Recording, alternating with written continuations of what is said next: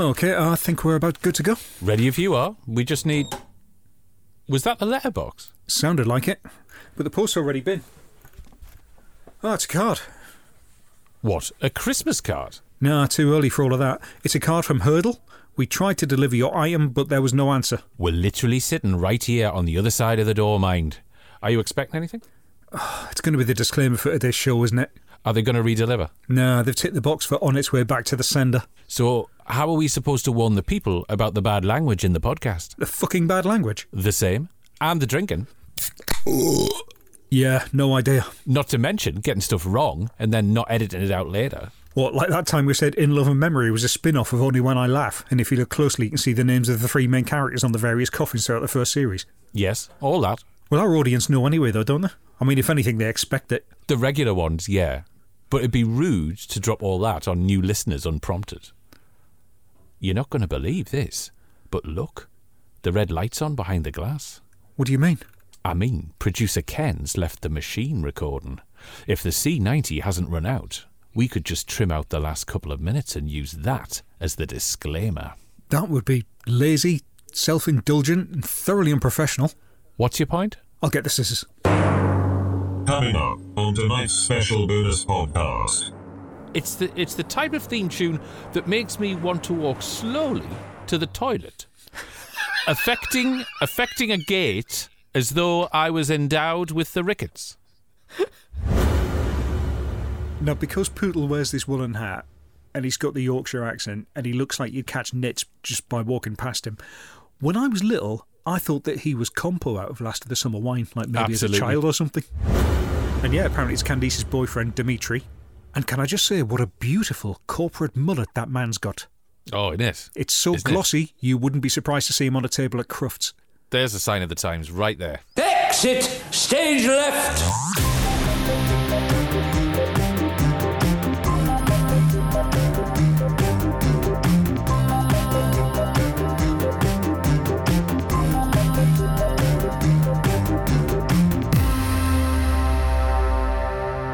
Are you all right? Hello and welcome to a surprise bonus episode of the Peggy Mount Calamity Hour. I'm Dr. Velvet. I'm Blackout. And we're here because we had some time to kill after producer Ken ate the office kerplunk. Yes, hello to you. Thanks for dropping into our casual cultural critique of vintage television, where Britain's best-loved battle axe is never far from our minds, because here, all roads lead to the mountain. If you go over to peggymountpod.com, info and links for the episodes we're discussing is in the show notes. You can find us on the socials, get in touch to say hello, or ask us how we haven't been committed yet. Before we secrete lengths of polarised ferrite about our persons, then create havoc by loitering in the kitchenwares department of Doggets, Dr. Velvet, I've got to ask, what are you drinking? Do you know, I'm feeling regal. It must be the Cape. So, I'm on Dubonnet and gin. Nice, it's not even Christmas. A double measure of each and a cube of ice. Oh, wow. Oh, yes. Your good self? Well, I've got a bottle of Derail Ale by the Boxstein Brewery in Wiltshire. Oh, what a fabulous name. Derail Ale. Yeah. It's a steam-infused IPA. 5.2%, hoppy without feeling too heavy. Right. Keep you on the right track. Uh-huh. Anyway, on to the first of tonight's unexpected viewings, and to a family who would go apeshit if you lit a match within a 30-centimetre radius of any of them, and who kept milliners busy for years.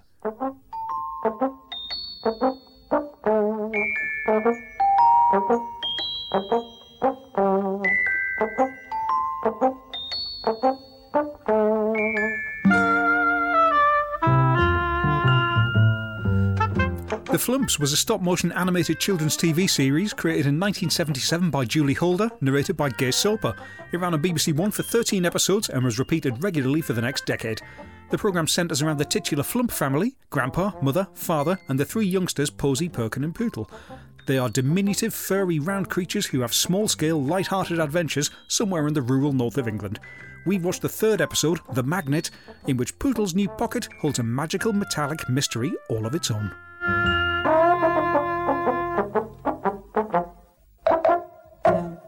Straight off the belt, the theme tune to this is utterly glorious. Isn't it? It's the fucking thing. It's the soundtrack to I don't know how many years of my... I love this. Spoiler, carry on. Yeah, no. It's the type of theme tune that makes me want to walk slowly to the toilet, affecting a gait as though I was endowed with the rickets. You have talked before on this show about certain theme tunes feeling like a hug.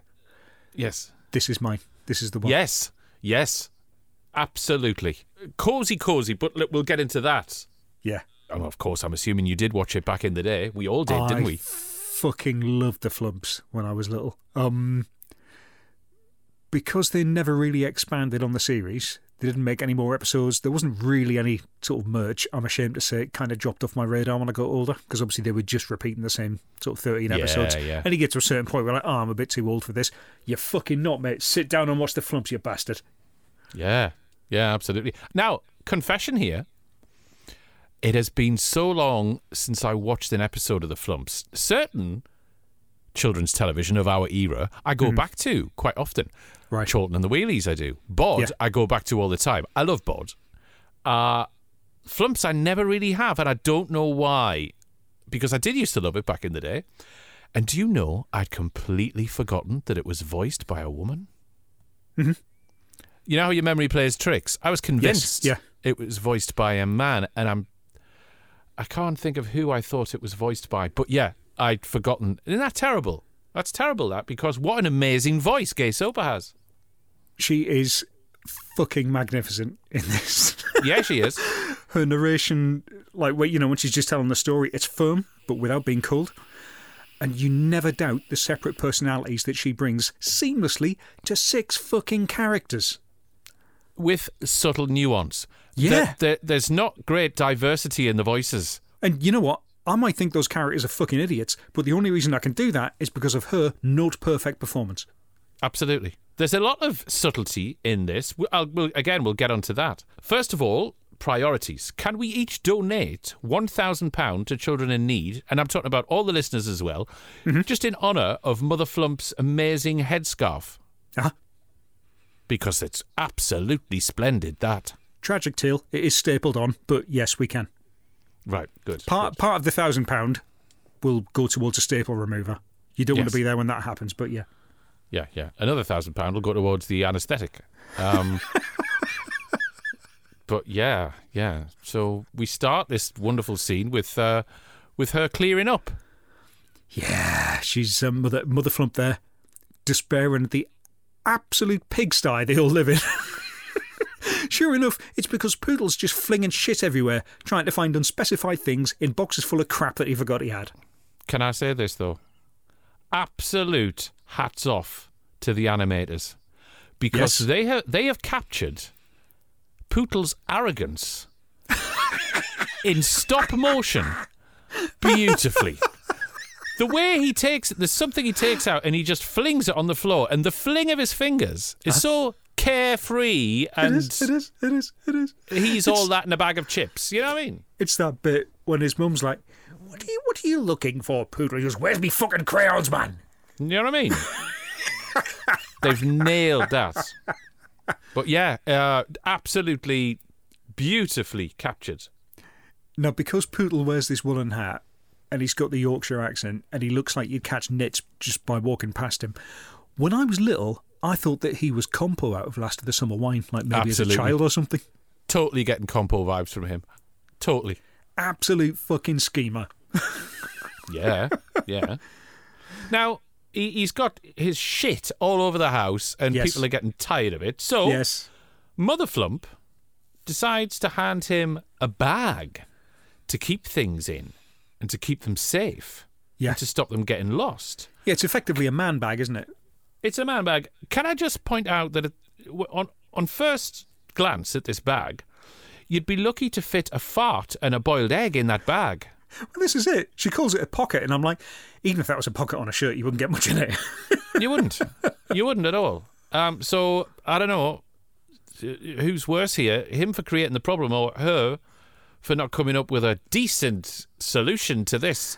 Well, apart from anything else, he goes to see Grandpa, and And Grandpa's like, have you got anything in your pocket yet? When Poodle Yeah. says no, he gives him a pencil to go in there. That's He does. not what it's fucking for, Grandpa. The pocket is for this messy little bastard to keep his own stuff in, not to fill it with other people's shit that's lying around. This was it. This was my point. It's not just extra capacity for harbouring more of the shit. It's to keep the existing shit in it. Mind you, bonus alarm bells for this. Grandfather was hard at work, polishing his flumpet. Family show, guys. Come on. Yeah, here we go. Here we go. Oh, dear. Sir Poodle goes to see Father Flump. I've noticed how the elder ones, they don't get names, but fine, whatever, you know. Respect. Maybe. Who gives Poodle an extra strong magnet without explaining what it is. And obviously Poodle's too dim to fucking ask. Then lets him merrily wander off, knowing full well that there's going to be fucking hell on in about 3 minutes flat. I'm pleased he didn't have a chainsaw lying on the lawn. Poodle's in for a surprise when he finds out what that magnet can do, said Father Flump to himself. I think it's important to remember here that Daddy Flump fucking knows. Yeah. He knows does. everything that's about to go down. There's sinister undertones to this, isn't there? Poodle has such a dearth of knowledge about what magnets are. Even when their effects are clearly visible right in front of him, I think he can only have grown up to be the scientific advisor on the return of Captain Invincible. Right. Good Lord. Good call. He wanders off. Does Poodle back to the house. Uh-huh. Is dinner ready yet, he says to Mother Flump. No, not for a long time, but lay the table anyway, she says. So, is that so that you can look upon the knives and forks and the spoons and the empty settings you can look on in hungry wonder? Is that what that's for, Mother Poodle? They just eat with spoons. It's just gruel. That's all they have. My God. What do you think Flumps eat? Pencil shavings. Do you think they're like remotely carnivorous or what? I mean, it's not really addressed in this. They need cutlery, whatever it's going to be. But I've got a feeling they're viciously carnivorous, actually. Right, okay. The reason there's so much hair is it's hiding some ferocious shark-like teeth beneath. Okay. Yeah. I've got a Grandpa feeling. Flump's been out with his crossbow. He's going to bring dinner back. Yeah, it's usually like a park keeper or something. Bless him. Yeah. So, Sir Poodle, he tacks the glee and goes outside for a sulk.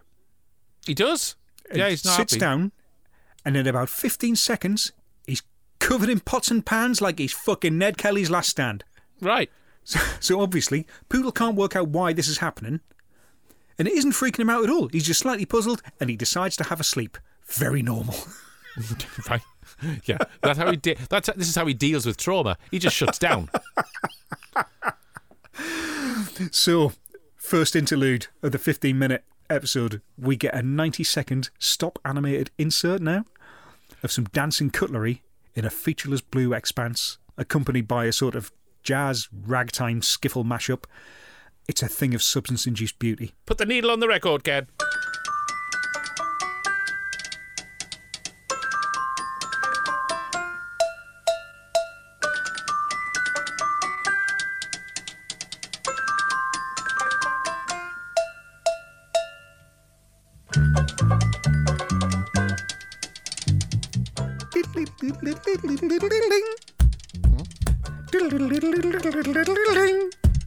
It was amazing. Do we think this is what Poodle's dreaming about when he's asleep?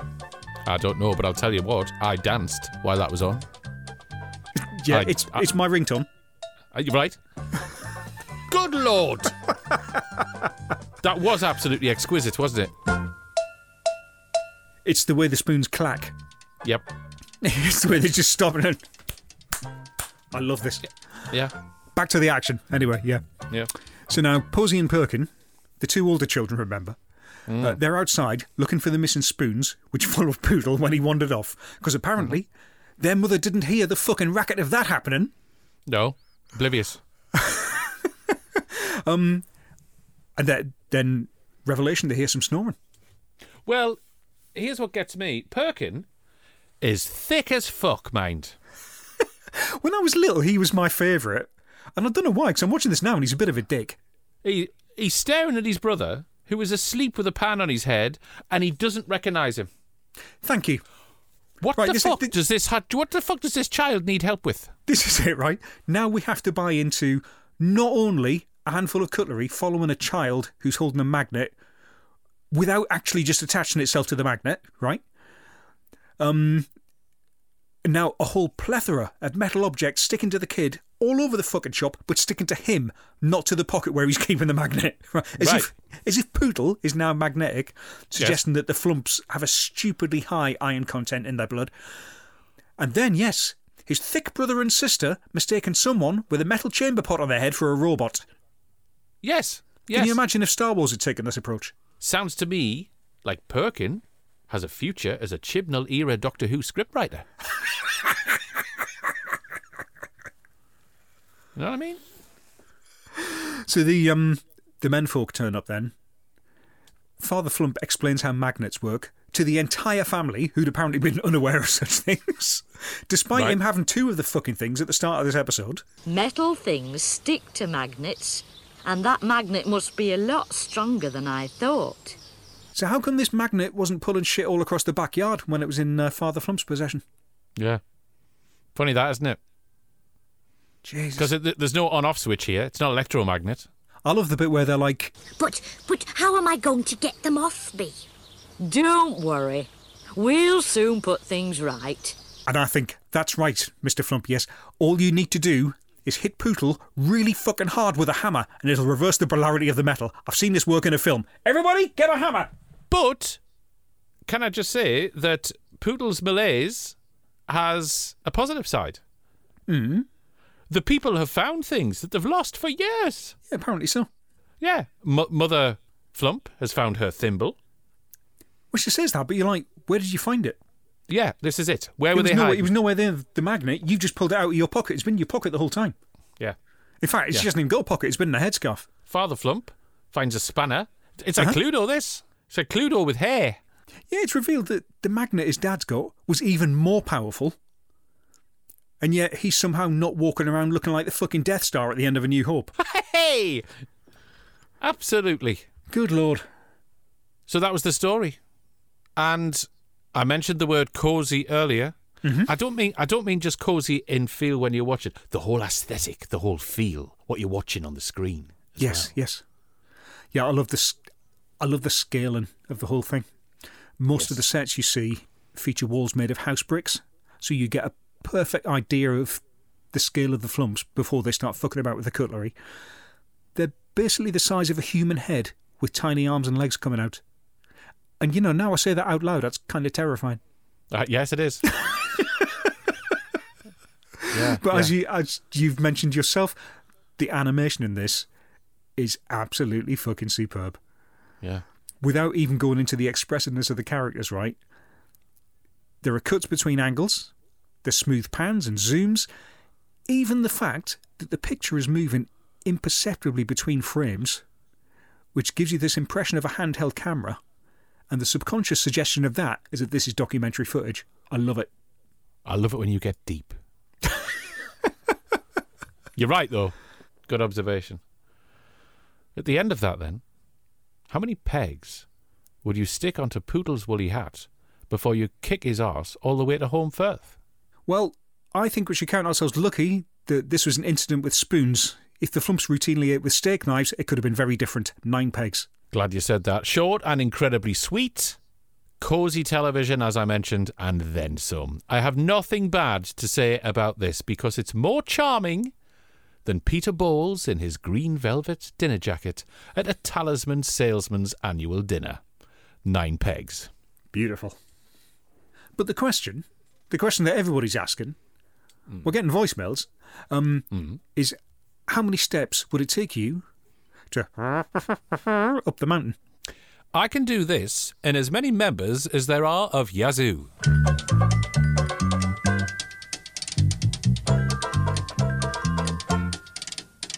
The Flumps are voiced by Gay Soper, who also appeared in 1970's Love is a Splendid Illusion, next to Mark Kingston, who was in 4 episodes of John Brown's Body with Peggy Mount. I feel like a game of rounders. Beautifully done. Thank you very much. Thank you very much. Thank you very much. And your good self? I can do this in as many steps as there are members of the Human League, if one of them died.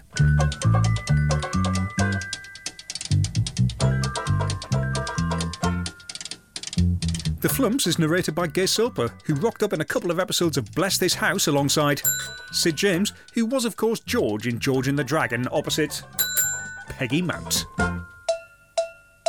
Oh, I can rely on that, can I? Very good, very good. Oh, that's that. Mind you, I don't need a magnet to know that I'm attracted to the things. And I could do with some ideas of what to buy the folk for the festive season.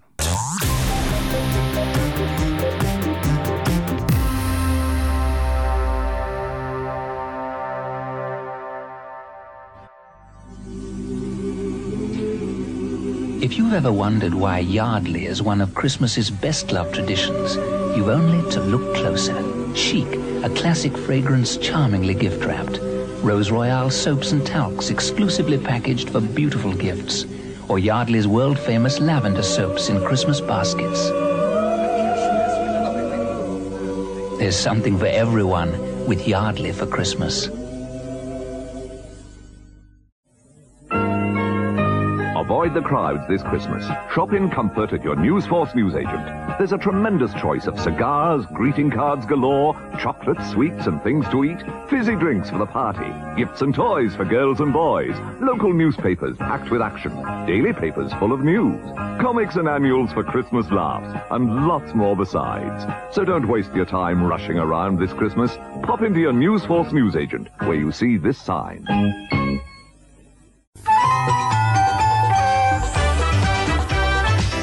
Lager, $1.95. Liquor saving, quick save. Martini, $3.50. Do yourself a favour, be a liquor saver. 2-litre Strongbow, $2.45. Liquor saver. Baby Shower, $1.95. Do yourself a favour, be a liquor saver. In Quick Save. Ideal presents for all the family this Christmas. From BBC Videos, the very best in entertainment. Monty Python's Flying Circus, the fascinating Life on Earth series, and the award-winning Box of Delights. There's festive music on BBC records and cassettes with the magical voice of Alec Jones. Experience the unique sound of Eric Clapton from the series Edge of Darkness, or just sing along with the EastEnders. Enjoy a good read with BBC books, including the spectacular Kingdom of the Ice Bear, The Triumph of the West, and from a new natural history series, The Living Isles. Videos, records and books. Something for everyone this Christmas from the BBC.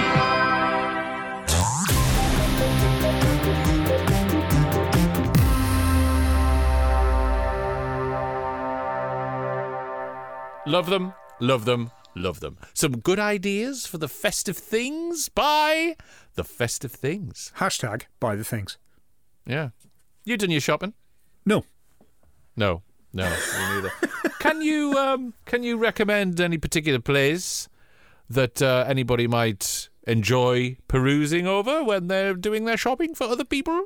It's funny you should mention that. They might want to go to www.peggymountpod or one word, .com, C-O-M. And there's a little... The bit, scroll down a bit, the bit with all of the icons of where you can find us here, there, the other. There's a little a shopping basket. Click on that. There's some delectable merchandise on there. Yeah, I might have a look at that. I haven't seen that. Yes. And so, before we... Oh. You know. Here we go. Every time. Let the machine get it.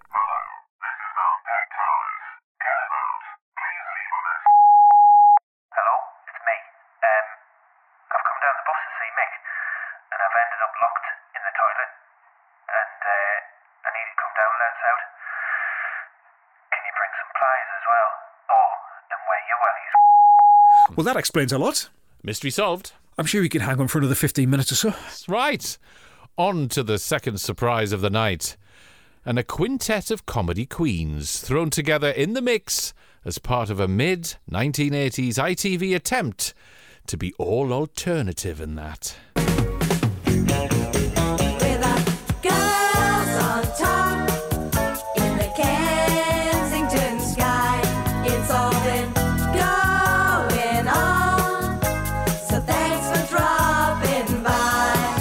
Girls on Top was a half-hour anarchic sitcom from Wits End Productions and Central Independent Television, which aired on the ITV network for 13 episodes over 2 series.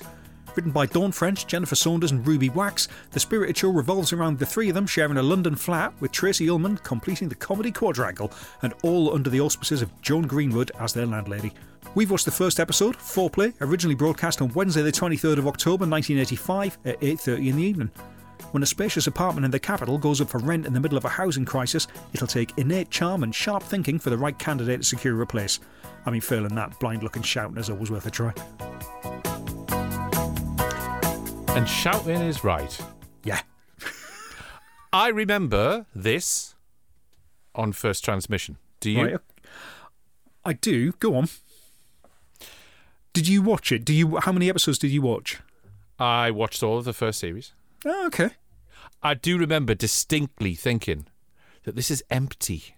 You've got to remember, I'm watching this at 12 years old. Yeah. Off the back of the Young Ones. Right. This was billed and talked about in the Radio Times and TV Times, etc., as a female version of the Young Ones.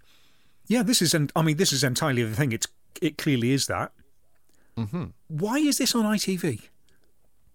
I know. With this cast alone, it should be on the BBC. But even if they'd passed, and I get the feeling they did, why wouldn't Channel 4 pick this up? Channel 4 at the time was the home of the comic strip. And then that had ended by this time. Most of this cast are. Yeah, that's what I mean. So I'm guessing that ITV are looking at these because they'd caused such a stir on Channel 4. These bright young things. They've thought, right, we need someone to rival Rick and Aid. Yeah, ITV must have thought all their Christmases had come at once here. Yeah. Until it went out. And then they thought, okay, we got this as a Christmas present. I hope they kept the receipt. So this was definitely on in our house at least once. Mm-hmm. I don't remember disliking it myself, but I think the fact that the cast were from that comic strip generation meant that it wasn't going to get a fair crack with the whip with my parents. Mm-hmm. There's too much shrieking and not enough structure in here for them, and I get that. Now, at this point, we only had one TV in the house, so I never got to see the whole run of it because they just didn't watch the rest of it, and that's that, you know. Sure, I get that. And you're right there. I will say, and I'll go into this later, my conclusion, rather, but I found more structure in it this time than I did on first watch as a 12-year-old. It seemed all over the bloody place to me back then, and so I couldn't quite gel with it. You know, yeah. This is a breathtaking cast when you think about it. There is a wealth of talent. I think time has done that. Yes. At the time, you were like, oh, it's the girl ones out of the comic strip. Okay. You look at it now, and it should be absolutely fucking legendary, but yeah. Yeah. This is that kind of comedy in its infancy. And fuck me, doesn't it show? It also definitely felt sort of intentionally outside the box. Mm-hmm. The fact that there are very few men in this. Most sitcoms at that time either revolved around men or they were prominent supporting characters. Mm-hmm. Now, again, I think your traditional domestic audience at the time doesn't quite know what to make of Girls on Top. Mm-hmm. Plus, the title is deliberately suggestive, even though it's going out at 8:30. There's that sort of feeling of danger with it. I think it was brave of ITV to take a punt on this. I will credit them with that. They wouldn't do it now. No, that's true. Yeah. I agree with you. 1 minute and 30 seconds in, and this feels like a mid-term student theatre review. Yes. It's got that chaos to it. Yeah, the shouting starts before we're even out of the titles. Yeah, it does. And that annoyed me somewhat. That came across as trying too hard. Well, the weird thing is we open at Flashy Flats, which is an office setting. It's full of silent extras who've never been on camera before. Yep. With Helen Lederer and Helen Atkinson Wood acting like it's a busy office when in actual fact the room has the atmosphere of a morgue. Indeed. But it's okay because Ruby Wax is about to come in and raise the volume. She really is. Helen Lederer playing the fast-talking buffoon that she's very good at. Yeah. Ruby, of course, can steal a scene and then some. Yeah. And, well, it does lead to something that I consider to be the funniest line of the entire episode. Are you reading my fucking notes again? Get back over your side of the desk. And I think you mean this. Excuse me. I believe I owe you some rent. Hi, I'm Debbie. There's nothing available. No, I think I owe you some money. I'm sorry, what for? Because, Debbie, I've been living in this chair here for 3 weeks now. I swear to God, that is the only genuinely great joke in this entire episode. It is. And that's down to Dawn French's delivery. Yep. We're less than 2 minutes in, and I already know that she's going to be my favourite thing about this. At 12 years old, Joan Greenwood was my favourite thing in this. Don't get me wrong, Joan Greenwood is fantastic. We'll get onto it, but Ruby Wax is fantastic in this. Mm-hmm. It's Jennifer Saunders is great. It feels like she's not trying too hard. Individually, all of these elements are great. We'll get to it, but there's something wrong when you put them all together. The recipe's wrong. Yeah. I guess there's a little bit of a comment on the housing crisis at the time around the Kensington area. You know what? It's a bit of a blunt instrument, but fair play to their screenwriting efficiency. It works. It does that. It does the setup. I'm fine with that. Yeah. Yeah, it does. On that subject, Debbie says the flat is going to be £200 a week. Yeah. Now, you think that I'm about to ask you what that translates to in today's money, but I'm not. Oh, right. The flat we're talking about is Oak Park Gardens. The address is read out later on, which is in Putney, Southwest 19. You can look that up. Yeah. What I want to know is, what is the average monthly rental price for a 3-bedroom flat there in Oak Park Gardens in this day and age? Is it A, £1,990, B, £2,440, or C, £2,550? B. According to Rightmove, I did some research on this, the average rental of an apartment in Southwest 19 is £1,990 a month. Okay. Now, I probably shot the mark there. Bear in mind that Helen Lederer's character says this is £200 a week. Uh-huh. Bank of England website inflation calculator tells us that now play the record. That's a present-day equivalent of £550 or £2,220 a month. So this seems oddly on point. It doesn't feel too exaggerated at all, so I'm not going to argue with them on that. The lesson is that property in London has always been overpriced. Oh, yeah. And amen to that. Lesson to aspiring comedy writers out there, do your research. There you go. On to one of my favourite points of the episode then, Joan Greenwood. Oh my God. Uh-huh. Now, I first knew of her in the BBC's adaptation of the Miss Marple stories with Joan Hickson. That's right. In the episode or in the story at Bertram's Hotel. That's the one. Where she plays a marvellous part. Quite similar in eccentricity to this, but I mean this, she's on 21, never mind 10. But of a similar ilk. Some aristocratic eccentric. Yeah, we basically meet her in a pink wallpapered study, writing a romance novel on a typewriter, one key press at a time. She's basically meant to be Barbara Cartland, right? That's the joke. Yeah, of course. Right, okay. Yeah, of course. Yeah. Her first meeting with Dawn French was wonderful. And now I can stand her insane demeanour. And then we get Tracy Ullman's character, Candice, if I remember rightly. Yes, that's right. Yeah, she comes in and, God bless Tracy Ullman, she shows us all how great she is at playing annoying characters. Yeah, she does.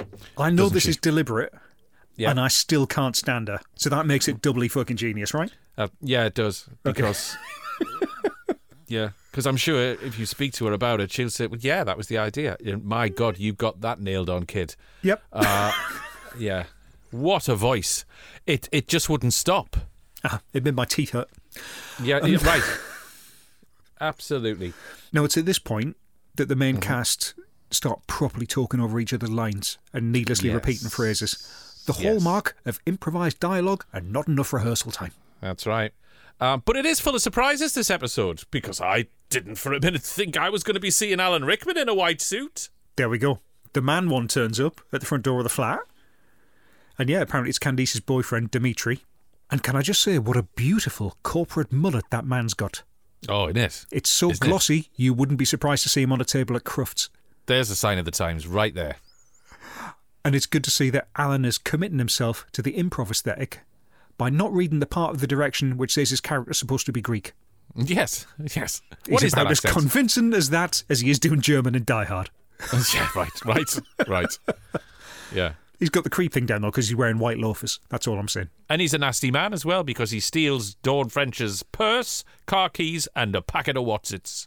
That's right. He's basically in the show for a minute and a half, and he steals that. He's not nice. Dawn French, though, back to Dawn French, her character Amanda, she's sort of meant to be this kind of bullish, militant feminist, right?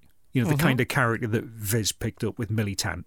Yes. She's supposed to be overbearing and inflexible, and that's where the comedy will arise. The problem is that Dawn French plays her almost completely like Dawn French. Yes. So Amanda comes over as clearly lovely with almost no discernible character flaws. Yeah, to be honest, yeah. She doesn't. There's not a lot of negativity in order to create the conflict required for a basic convention of sitcom. If anything else, you could be watching Geraldine Granger, The Student Years. Yeah, basically. You know? And yet Tracy Ullman seems to be playing her part like she's auditioning for Only Fools and Horses. Yes. This sitcom hasn't even found a style yet, and she is still out of place. God bless her. But you still know that every dinner party she goes to, she will say, "Do you know The Simpsons first appeared on my show?" Fair fucking play to other. You know? Yeah. Yeah. I would sit there and go, yes, I did know that, Tracy, yes. But So we get a bit back with Lady Carlton in a study between her and Amanda. Yes. Joan Greenwood gets to go full eccentric with a taxidermied dog. Yeah, she does. Then finally, Shelley turns up in the flat. Followed shortly by Candice. And then we've got all four main cast members together in the same room. Kaboom. The fact that this happens 22 minutes into the episode feels like the only bit of structure they've got. Right. Of course, then we're back on fucking Workshop Street for a couple of minutes. But they're there. We've established it. They're there. They're sharing the flat together. It's going to be a wild ride, and credits. So, thoughts? Well, I get the impression that a BBC exec turned down this pitch in 1983. Then they had 2 solid years of colleagues shaking their head and taking the piss until the episode finally aired on ITV, at which point that exec's like, I fucking told you I was right. I can't disagree with that at all. Then again, I think by the time it got into episode 6, that exec was going, yeah, well, I could be wrong. How many pegs would you like to place onto the stuffed cadaver of Joan Greenwood's dog? Well, Girls on Top should be better. The idea is solid. God knows the talent is there to make it happen. But this is like watching an improv group coasting on the goodwill of an audience. There's every chance that the show found its feet as it went along. But the first episode is the one we watched for review. It's just not strong enough. 5 out of 9. How about you? Okay, I'm on a similar line. As I said, I remember watching this on first transmission and thought it was over the top and trying desperately to be funny and failing, because 12-year-old me was comparing it to the young ones. On rewatch, I have to say that as bad as I remember it, it hasn't aged well, but I've seen worse. Still, it gives off a feeling of adults watching the badly behaved kids and trying to be just like them for a laugh and looking ridiculous. 4 pegs. Fair. So, Mr. Blackout, the question on every 1980s ex-tenant's lips in the borough of Kensington is, how many estate agents will you walk past to yodel up the Montagne? I'll do it in 3. Oh?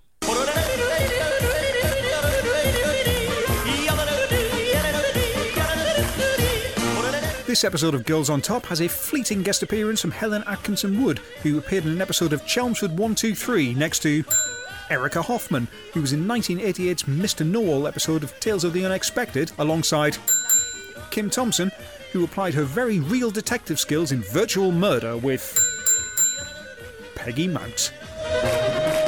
You might remind her she owes me 10p. Oh, nice. Nice. Like it. Like it. It's breezy up at the mountain. Would you come and join me purely for warmth? Oh, I most certainly will.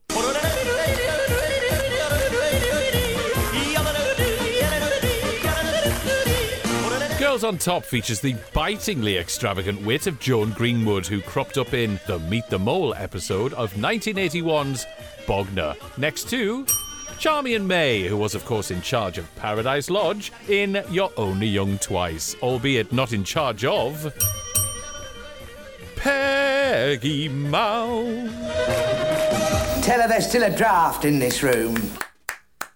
She's a girl on top. I think Peggy Mount should have been the cleaner in this programme. Oh my God, yes.